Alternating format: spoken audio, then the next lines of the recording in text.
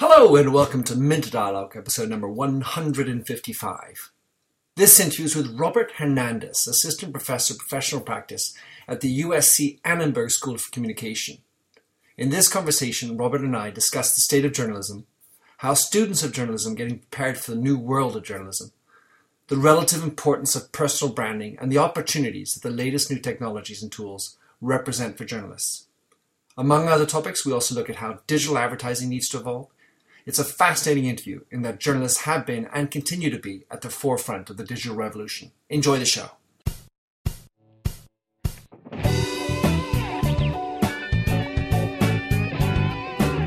Welcome to the Minter Dialogue podcast, where we discuss brand marketing with a focus on all things digital. I am Minter Dial, your host and author of The Mindset. That's MYNDSET.com, where branding gets personal. You'll find the show notes to the blog for the upcoming interview. Let's cut to the quick. Enjoy the show. Hello and welcome to Minter Dialogue. Piped in from sunny, I hope it's sunny, Robert, sunny California. Robert Hernandez, someone I met, had the pleasure of meeting at the Global Editors Network 2015 Summit in Barcelona. And Robert was on stage talking about the digital and journalism with great emotion and passion. So I wanted to have you on the show. So Robert, thanks for coming on. Tell us who you are, what you do, and what is your mindset? Well, thank you for having me, and it's good to be here with you. I am a digital journalism professor at USC Annenberg, which is in Los Angeles, California, and it is, in fact, sunny and beautiful. And my focus is how do I use technology, digital, emerging technology for journalism. That is very much part of my mindset, but really my mindset is empowering our community to tell their stories.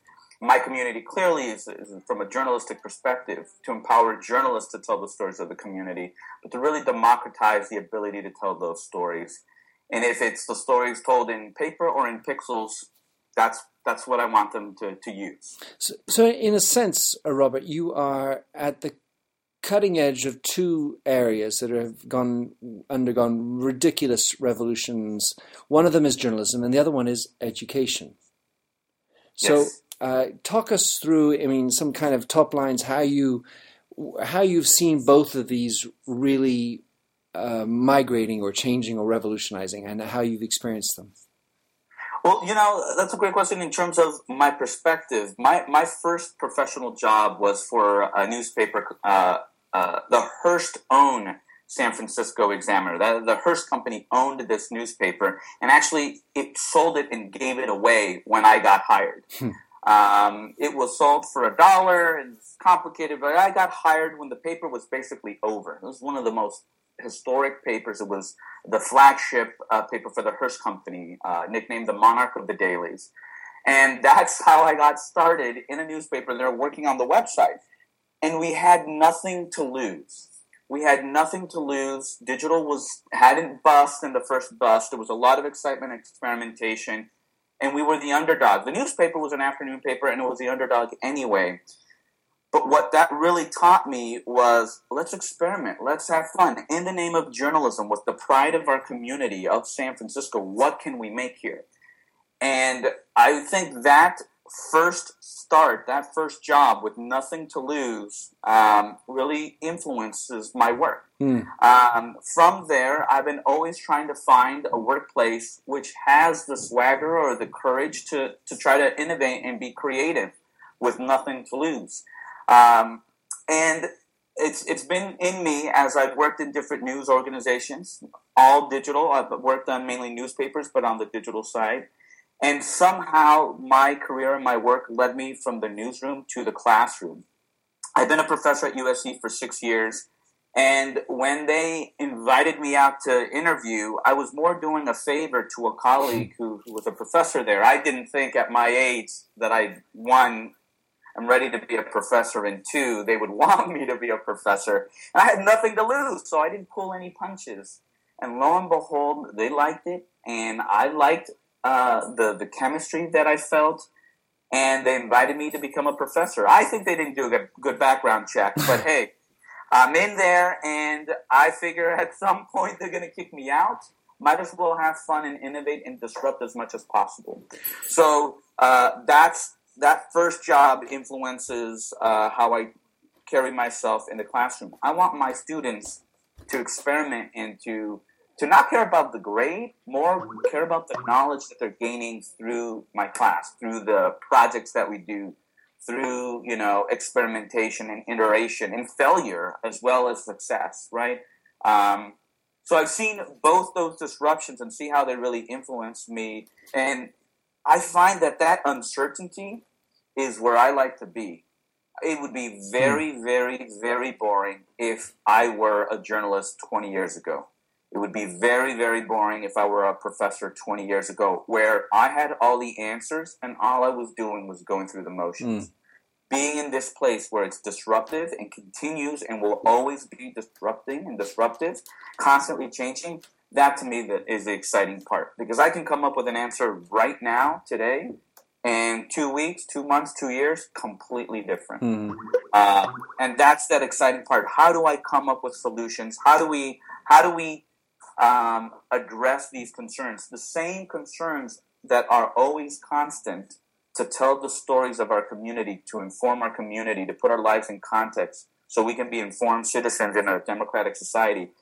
Those values of journalism don't change, but how we tell those stories, how we do reporting, how we distribute those stories, how we engage with our community changes and continues to change, right? All right, so if we just unpack the notion of teaching, first of all, since you don't come from a teaching background, but like everybody, you kind of went to school. So you know what it's like to be taught poorly, and you have your favorite teachers. When you're going in now with a journalist, but or students in most schools, the screen is there. And so as much as you're talking about digital, you're also having to deal with digital. So what's your strategy for dealing with digital in that respect as a teacher? That's a big challenge. And I know some folks who have banned laptops. I think Clay Shirky, one of the leading digital thinkers, wrote about banning laptops in his class. And if I'm going to preach and live in this world where screens are present, then I have to know how to essentially compete with them. My competition is Facebook. Now, why would a student turn to Facebook? Well, I found for a variety of different reasons, but one of them is that I'm boring, right? So my challenge, my challenge is to keep them entertained and engaged. And if you're leaning in to my conversation, to my presentation, then you're not paying attention to that screen and you're engaging. Now, am I going to have them all the time, 100% of the time for the 15 weeks? No. We put in some respectable rules and guidelines so we have mutual respect of we'll have breaks. You can answer your phone then. When I have a guest, please, if you're not taking notes, please close your laptop. But the reality is they're taking notes. Most of the time when they go to their laptop is because I made a reference to something that they don't know about that they immediately Google, right? That is the social construct that we have, one of many, where I don't know that. Let me go find out what that is. If I make a reference to a news story or an internet meme and they don't know it, they're on it. So I have to catch them and tell them, wait to the break. It's worth it. But don't do it right now. And presumably, right? And then you also, put it vibrate, and there's some other respectable norms. And I mean, I hear you. At the end of the day, in the event, of course, if you're saying something that was online or a digital tool, you kind of want them to be using it and learning about it. Otherwise, it becomes surreal. But at the same time, your challenge is to make sure that you're always capturing the attention, just as a journalist has to capture the attention of a reader. Exactly. I have to use all these different techniques in front of me to really hook the story, right? If we look at it in newspaper terms, you need a good headline, a good lead. If you're going to go all the way to the jump, you need a good quote that takes you over to the jump so you flip to the inside pages. Got to have good SEO, got to have good content as well. And that's how I look at my lectures. I'm fortunate that I grew up with the web. I'm not a digital native per se. I think I'm on the line there, but I know my adult life before the internet. But since the internet, my humor is very much internet memes. I make them. I participate. I participate in viral all the stuff that makes up the internet. Sure. And that just naturally comes through in my talks. I use a lot of animated GIFs and reference jokes and things. Some jokes they may not get because they're not from the 80s like I was. Like, apparently they don't know what Ghostbusters is. What? I know, right? But I use all these things, and I know that my job, although the traditional job, and very often their expectation coming in, is that I am going to lecture for 90 minutes, they need a lesson, and there will be a quiz. I don't like that. That is boring. Mm-hmm. So what I try to do is lecture a little bit, get them to think about things, and then let's roll up our sleeves and get our hands into the code or holding an audio recorder or a video camera and record something for the web opposed for something for TV. The classes that I've done now, these experimental classes where in the fall I'm teaching virtual reality in journalism. Last year it was Google Glass in journalism. The year before that was augmented reality in journalism. These classes are almost like hackathons where in the first day of class, I'm setting up the tone of the culture of the class, because that to me is the most important part. The framework of the class where, yes, I know some stuff. I technically know more stuff than you, dear student. But in this class, we're going to figure this out together because I don't know what the hell VR in journalism is and could be. Mm-hmm. And your perspective and the perspective of the engineering student and the perspective of the gaming student mixed in with the journalism perspective, something magical is going to happen. So I frame in the first day of class for these particular courses, we know what we want and we know what our outcome is. We want to do something cool with virtual reality and journalism. What that is, I don't know. All right. I'm giving them that space to help define it with me as equals. Yeah, totally cool. What strikes me, though, is at a certain point, these students are, let's say, young, knowledgeable, voracious learners.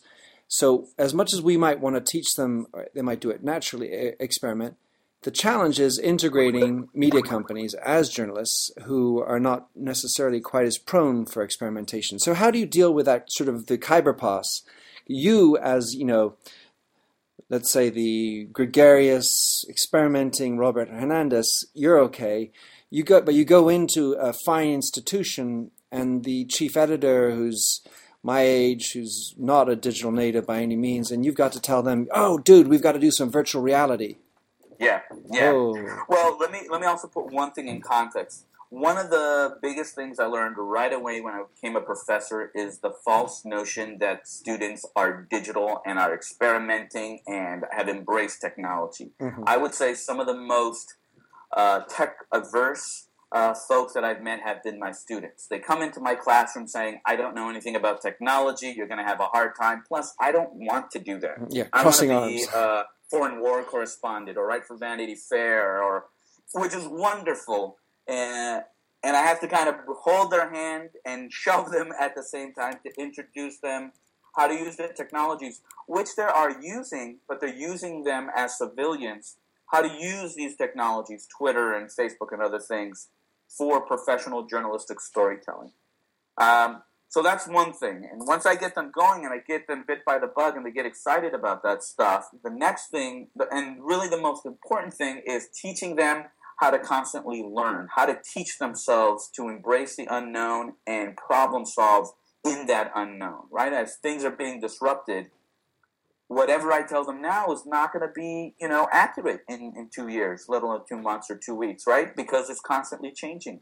So I need to teach them and instill in them that mindset of how do I constantly teach myself? How do I constantly keep learning in this moving target? Well, how on earth do you do that? Well, you just have them do a couple things. I have them experiment. One, I demystify technology. Whether it's HTML or a wearable, you just break it down in a way that it doesn't look like a magic machine, a dark box that has magical things come out of it. And by doing that, they start to see, that scene in The Matrix where he starts to read the code. Right. The curtain comes away and you see the reality of things. That's that first goal. This is not a magical thing that only a handful of people can do. This is an incredible tool that many of us can use, especially for journalism. And so that's the main step. The other thing, and this is something that I learned with my career in journalism, answering your main question that you asked. I left journalism. I left newsroom. I haven't left journalism. I left the newsroom because I was so frustrated pitching these ideas to my bosses that would not understand, that would think that I'm crazy, but they would pitch them back to me 2 years later after the New York Times had done it, right? So I needed a break from that frustrating cycle of being ahead of the curve but being deemed crazy because I saw what was coming. Right. And so I went to academia. I went to the classroom because I thought what I need is an army of people that see these things coming. And how can I produce that army of people? Well, in the classroom with these students, right? Not every student's going to be this way. It's the bell curve always. But if I can empower these students to see what is coming and instill in them the values and qualities of journalists, right? Why do we do wearables? Why do I want to do virtual reality? Not because it's cool, because, hey, it's cool, but it's because I can tell stories in an engaging way. I can create empathy in a new and amazing way.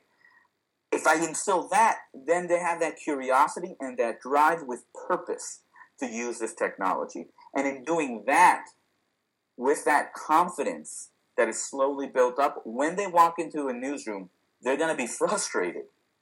But they're going to know that they're right and they're not crazy, and they're going to start educating and training the people around them. That's one of the biggest changes that's happening in our industry right now. Mm-hmm. The time frame to be an incoming journalist to being an influencer or a leader in the newsroom has been compressed, depending on the skill set that you know and how you can communicate that skill set with your peers and with your bosses. Can you manage up and manage horizontally? So I warned them that many of them are going to get frustrated, mm-hmm. and I talked to many of them after they graduate. I mentor students that are formerly my students at USC or people that I've met in the industry, to talk about the frustrations and the challenges, but to remind them why they got into this business and the opportunities that they have to influence the places they're frustrated with that skill set, with that knowledge, with that context of using cool stuff, cool technology, but with purpose. So, Robert, in the way you teach and approach teaching, to what extent do you encourage that each individual should be pushing their own personal brand? You know, the reality is that being found on the internet, being known for your work as an individual, to have a reputation that people respect and turn to and have confidence in, that's an old experience. That's an old requirement to be a good journalist. But in the modern age, that is essential. So I do teach my students how to set up their own websites and their social networks and how to use all these new tools to be found on the internet, right? If you write a great story, that's fantastic. But if no one can find it, if no one reads it, then it's a waste, right? So the reality is you need to know SEO, and you need to know how to brand yourself, and you need to know how to put your stuff out there and build your individual profile. Now, that doesn't mean, you get blinded by it, and the truth is your profile will increase if you join another news organization. Their credibility will be lent to you, and that will increase your profile. But if you've built your profile and credibility will increase the organization's profile and credibility. And the reality is now, you don't need to work at the New York Times to be successful. You can start up your own news organization, whether it's social media only or blog-based. There are ways of doing it, podcasts. There are ways of doing it and creating quality journalism to serve your community. But one essential ingredient is that personal brand. Now, I will tell you, there are colleagues and friends of mine, journalists that get repulsed by the idea of the concept of brand and marketing themselves. Mm-hmm. And if it makes everyone feel comfortable, let's go back to the traditional term of credibility. What am I known for? And that's what we should focus on. because that's what makes a quality journalist. Can you believe me based on my track record? Can you trust me with the information I'm giving to you? Can you trust me as I try to tell your story and then deliver your story? Credibility. And credibility is built over time. And credibility, in all honesty and reality, is found when someone Googles you. Mm-hmm. They got to look for you and see your work and your track record. Can they trust you? Is there something there, or is this person just talking out of one side of their mouth, right? This is not the end-all, be-all. Social media, digital footprints, it's not the end-all, be-all, but it is a required ingredient in modern journalism. So, in successful modern journalism, for a journalist to have a strong, long-lasting career. Yeah. And so you have all these different tools and technologies out there that you're dealing with, Robert, whether it's virtual reality, augmented reality, QR, Google Glass. You have so many different things. And so if I'm a student, I could feel very quickly overwhelmed by the choices that are out there. How would you provide some direction as to where I should start? You take every one of my classes, of course. However, the time is limited. We have to make choices. And as a journalist, how does one enrich one's story the best? Or how do you approach the selection of this myriad options that we now have and are going to have tomorrow even more in order to create, as you were saying, these better stories? First, it's my job to play with all these emerging different technologies that are here or coming down the line or off in the distance that I see in the horizon 3 years out. That's my job. That's why I'm very fortunate to play with those things. But that shouldn't be the job of the journalist telling the story of the community.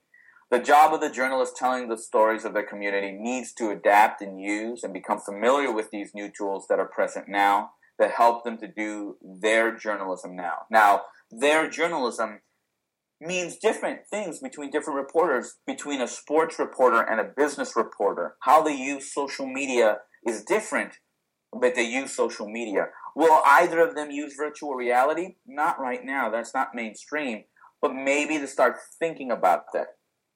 The question, the way I usually talk to my students, and when I do consulting for newsrooms and news organizations, is not to go chasing every new emerging piece of technology that's out there. No, that's not efficient.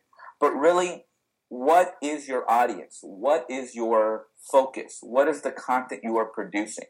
So if you're a business company, a business news organization that is different from an entertainment organization or a lifestyle organization, you really have to pick and choose these different types of technologies and how you apply them differently. So there's not one answer except choose wisely to reflect your brand, your credibility, your direction, your focus, right? Don't force technology if you're not using it. But don't quickly dismiss technology. At least become aware about it and see what's there and file it away for later if and when the time comes that the best way to tell your story, a business story, is through virtual reality. And let me just do a little side note there. There is, I believe, the Wall Street Journal did a virtual reality experience about the NASDAQ where you would put on through Oculus or Google Cardboard or through their website, you would ride the NASDAQ ticker as it went to the all-time high, right? Who would have thought virtual reality in business? They did. They experimented with it. It was a small feature in their package, but it was a feature nonetheless, right, for them to try out. So when I talk to folks about technologies and where to start, I actually point them to a website that I maintain. The URL is bit.ly/techandtools. That's TECHANDTOOLS. And I'm sure you'll put it in the show notes. Sure. But this is a collection of about 100 different tools that are free that I think is almost like a safe playground for journalists to kind of dip their toe in technology. Mm-hmm. Maybe a little bit of video things, maybe some audio things, infographics. We've heard about mapping, maybe databases, just a little bit of different tech and tools to kind of get them aware of what's out there. And you might find a tool that you can immediately apply to your daily journalism right now, right? Mm-hmm. There are things like Evernote or Audacity for audio editing. There are collaborative tools like Etherpad or Hackpad. All these different things that are out there that I've kind of seen, and I thought, this is worthwhile to share with the journalists, either to make us more efficient with our note-taking, transcriptions for audio, that's always a popular one, or our reporting or our storytelling or our different types of presentation. All those things are out there. Mm-hmm. And the thing about this page is the tools are free or really cheap, Mm-hmm. usually the freemium model. You can embed it onto your page, so you're not tied to anybody's design or style. You get the traffic. You define the content. So it's a collection of that. And that's usually a great place to start. Just go. Now that can seem overwhelming. Over 100 different tools there that you don't know where to start. Just pick one a week. Hell, if that's too much, one a month. Start somewhere. Just start somewhere. Have that conversation. Ask. What I recommend in newsrooms is there is someone nerding out about some emerging technology in your newsroom. Have them do a lunch presentation. Oh my gosh, you guys, I read about virtual reality. Here's what it is right now. Let's take 20 minutes to brainstorm. What could it be for us? I'm not saying we're going to do it, but let's think about what could this technology do for us down the road. Robert, what I'd like to ask you is, you mentioned the journal just now. It seems in more common parlance, the obvious articles of interest that have come up and have been great experiments that have shown some part of the way, like snowfall. What are the types of or maybe name some other articles or other media that are doing an interesting job that you think would be, inspiring for other people to look at if you had to cite one or two examples? Sure. Well, we all know snowfall. Snowfall has become a noun, a verb, an adjective to communicate multimedia storytelling, and that's about 3 years old. And there are many, many others that are out there that are very similar. The Guardian had was a Firestorm? I forgot the name of it. I know fire was in the title. Really beautiful interactive pieces. And there are really high-end, fantastic things and some small, kind of scrappier experimentational pieces. But what I would say, the things that I would point to are the news organizations that are trying. And I know that sounds almost slip, but they're actually experimenting in small and large ways, right? So I point to the Washington Post. The Washington Post, I have friends and colleagues that are there that are experimenting, of course, on, magazine-style parallax scroll pieces like Snowfall, sure. But they're trying to figure out what is journalism on Snapchat. I've been preaching to my students and to other folks about this app called Yik Yak, which, it's not for you or me. It's for college students that anonymously post things, and it's tied together by geolocation. Now, what they're posting is college life. And I don't know about you or what we did in college. There's no proof. But they're talking about college life, drugs, pizza, sex, all that stuff. But intermingled in that stuff, in the flow of information that is very college life focused, you'll see bits of news. A community trying to find out what's going on by asking each other these questions. I've seen news break there before, long before, 2 hours before it was on Twitter, 3-4 hours before it was covered by the media, happening on Yik Yak. Yeah, you mentioned Snapchat, Daily Mail, isn't it? The Daily Mail that's doing the Daily Mail. So I'm sorry if someone from the Daily Mail is listening, but the Daily Mail and I haven't checked in a while, so maybe it got better, and I apologize if it got better. But when it first launched, what they did was took a text article and ported it over into Snapchat. Now, for those who don't know, Snapchat, the median age of Snapchat is 18 years of age. And the beauty about Snapchat is that they're quick, expiring images that people send to one another, right? And Snapchat came out with a channel called the Discover Channel. They partnered up with a variety of different media companies to allow them to give them a platform to connect with the Snapchat audience. And the Daily Mail has text articles. Literally, it appears the articles that are on their website, they just took that text, made it narrower to fit the screen, maybe an animated GIF, and then you would read the text. That was really bad. That was very tone deaf and missing the point. Now, I'll be fair and not only pick on them. Let me pick on Yahoo. Yahoo, a digital company, thought, here's an opportunity with Snapchat where the audience average age is 18. How do they present the news to them? They get Katie Couric to do video voiceovers, traditional broadcast pieces with horrible jokes and puns. Katie Couric, I'm not going to judge her age, but she's about as old as their mom, right? The average age of a Snapchat user. So someone at Yahoo said, you know what these kids today want on Snapchat? Their mom to read their news to them. That doesn't work. What does work? Well, you see Vice, you see National Geographic, you see Comedy Central use very viral video things. But I'll give you another example. This is one that they've been doing fantastic work, is the Los Angeles County Modern Art, LACMA, the museum in Los Angeles. They have made viral Snapchats by embracing the vocabulary, the culture of Snapchat, which again is not for you or me, but really making fun and enjoying and disposable memes. They've really embraced that vocabulary and created content for that particular audience that when you see a snap from them, you want to see, how they creatively used Beyonce lyrics with this beautiful painting from the Renaissance. All right, so Robert, I'll put a link into that. I want to get to one more last topic before we close off.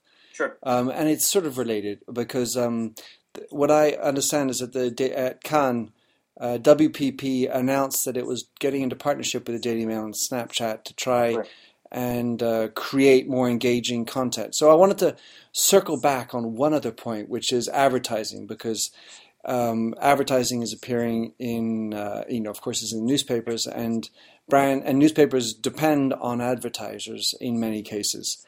So you mentioned just before we went live, how poor some advertising is. Give us your spiel on what advertisers need to be doing when they create their content, their creative. Sure. Well, the thing that we were talking about is that if we look at the innovation that's been in the journalism industry, the media industry, it's all been editorial, new ways to present a story and to reach people, how we can come up with new snowfall techniques, if you will. But if we look at the advertising side, there hasn't been much innovation at all. The banner ad has gotten bigger, has gotten more obnoxious. We now are doing sponsored or native ads, essentially trying to trick people into reading advertising. And that's been our business model, trying to annoy or trick people to fund journalism. That's horrible. But if we think about advertising before, it was classifieds, and if I needed to get a job, I would go to the classified section. If I needed to buy a sofa, I would go to the advertising section. That was useful content. I don't know if you remember the Yellow Pages. Here in the States, we had the Yellow Pages, right? It was a bunch of ads for every industry, sure, right? When my pipe broke, I would go to the P section of the Yellow Pages and look up plumber. And I would be looking at tons and tons of ads looking for a plumber to come fix my problem. That was not an annoying ad. That was a lifesaver, right? When advertising is presented as a useful piece of content, useful experience, quality content, it's helpful opposed to an annoyance. Mm-hmm. So my first thing I would say is that we need to create content and experiences in advertising that are useful to the user, not a random assault to try to trick you to not click on this thing, right? Mm-hmm. Why are you going to advertise to me about refinancing my home loan if I'm a renter, right?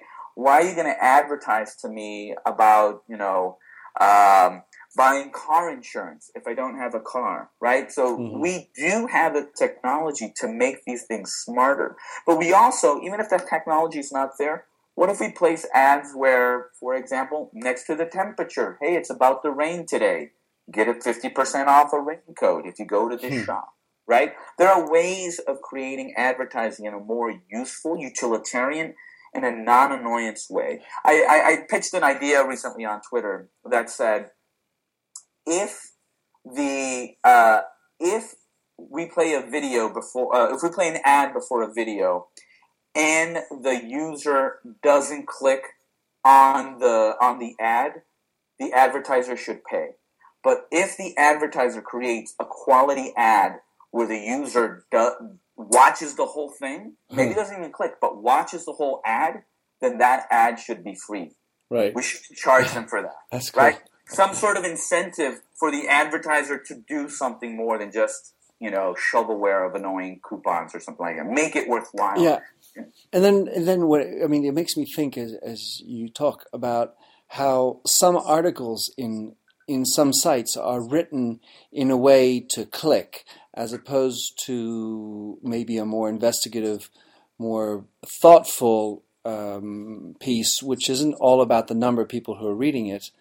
And but in the end of the day, this is hard dichotomy between getting people and having the numbers because that's what the boss needs. That's how you get paid.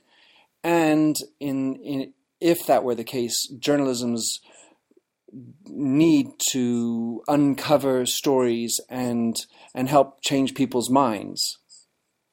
Yeah, well, there are lots of metrics that we can use, and circulation was the traditional one. How many newspapers did we give out? Didn't necessarily mean that people read the newspaper or let alone read a particular article in the newspaper, but that defined our reach. And that is the traditional metric that people have used, but we're trying to find others that are more relevant and more useful. How long did someone spend with your article opposed to just clicking through, right? That's the difference of the clickbait. I'll click on something, but I'll never go back. I won't return to you. I'm not a loyal viewer, listener, or supporter. Yeah, I feel like you just tried to capture me. Yeah, right? And I'm not going to give you my money, but if you become an organization that I turn to for news, and I'll use this as a personal experience, and I'm sure we each have one, but I use NPR, National Public Radio. Sure. When they need money, I give money. I care about it. When you tell me that this piece of journalism that probably got a fraction of the traffic that a Kim Kardashian photo gallery got, but this piece of journalism took a year to work, and one of the things that I pitched, and I think I saw it once recently, if you put a price tag, this type of journalism costs $10,000. If you value it, give us some money for this particular project. People would write checks for that. Maybe not a lot of people, but you start to give the opportunity for people to express the support of journalism, quality journalism, through other means outside of clicking. So if you give them a way to write a check to say, I support this, right? They're going to step up. Do you know this term karmic capitalism? Yes. Chip Conley. It's almost like we could talk about karmic journalism. That those karma points, that reach is more than just traffic, and often is more than just money. But there's value in brand awareness. There's value in just the act in the conversation for me to say, I heard this story on NPR today. That is incredibly valuable. Mm-hmm. And me saying that phrase did not give them a page click and did not give them an advertising click, but it helped expand their brand and their credibility. Mm. And we need to value that. We need to clearly find ways to monetize that, but let's not lose sight of how important and how essential that is. Well, it's almost like we started with credibility and we end with credibility. Robert, maybe that's the catchphrase for our session. So tell us, what's the best way for someone to track you down, listen to what you are on about, and follow you? I'm on Twitter, probably a little bit too much, but my Twitter handle is @webjournalist. And you can usually find my work there. If I give a talk, I share my slides for free. I always put it out. You can also go to my website, webjournalist.org. It'll redirect to my blog, and on the right-hand side, you can see where I'm going to be speaking at, and email or text. Don't leave me a voicemail. Do we do that? Let's not do that. All right. Beautiful. So, Robert, thanks for coming on the show. I'll be following up and make sure all the links are in the show notes. Have a great day. Thanks a lot, Robert. Thank you. Thanks for having listened to this recording of the Minter Dialogue Show. You'll find the show notes on themindset.com. That's mindset with a Y, where you can also sign up for my weekly newsletter at /subscribe. If you like the show, please do rate it in iTunes. That really makes my day. Happy trails, and enjoy Josh Sachs's Painted Fingers. Oh, fill me with all your colors, any different way to rid me of the gray, and heal me with all your imperfections that you mention in your lack of self-security.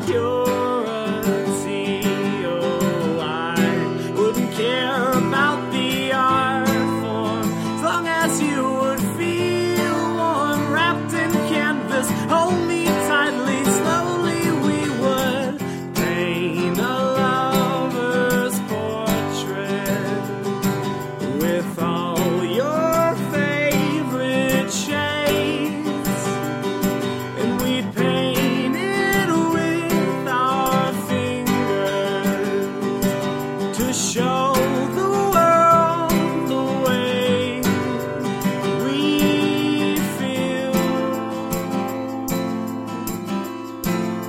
Oh, the way we feel.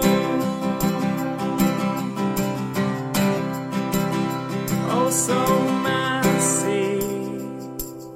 The ridges in our palms make colors blend and look ugly in the end, but they're pretty in their own disgusting values. We'd hang our portraits in the hallways, make our house guests cringe. Oh, I wouldn't care about the art form as long as you would feel warm, seeing all your colors on the canvas as we paint a lover's portrait with all your favorite shades, and we'd paint it with our fingers to show the world the way we feel. Oh,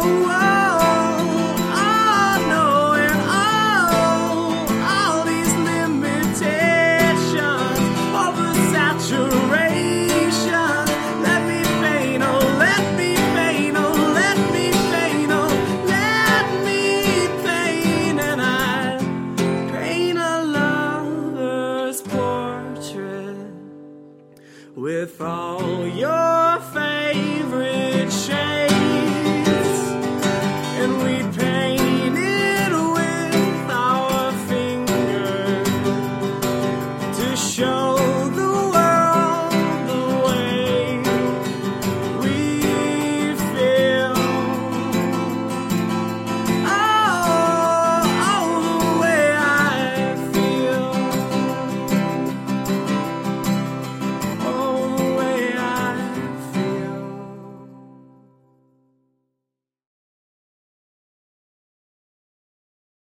How much do you understand the future of finance?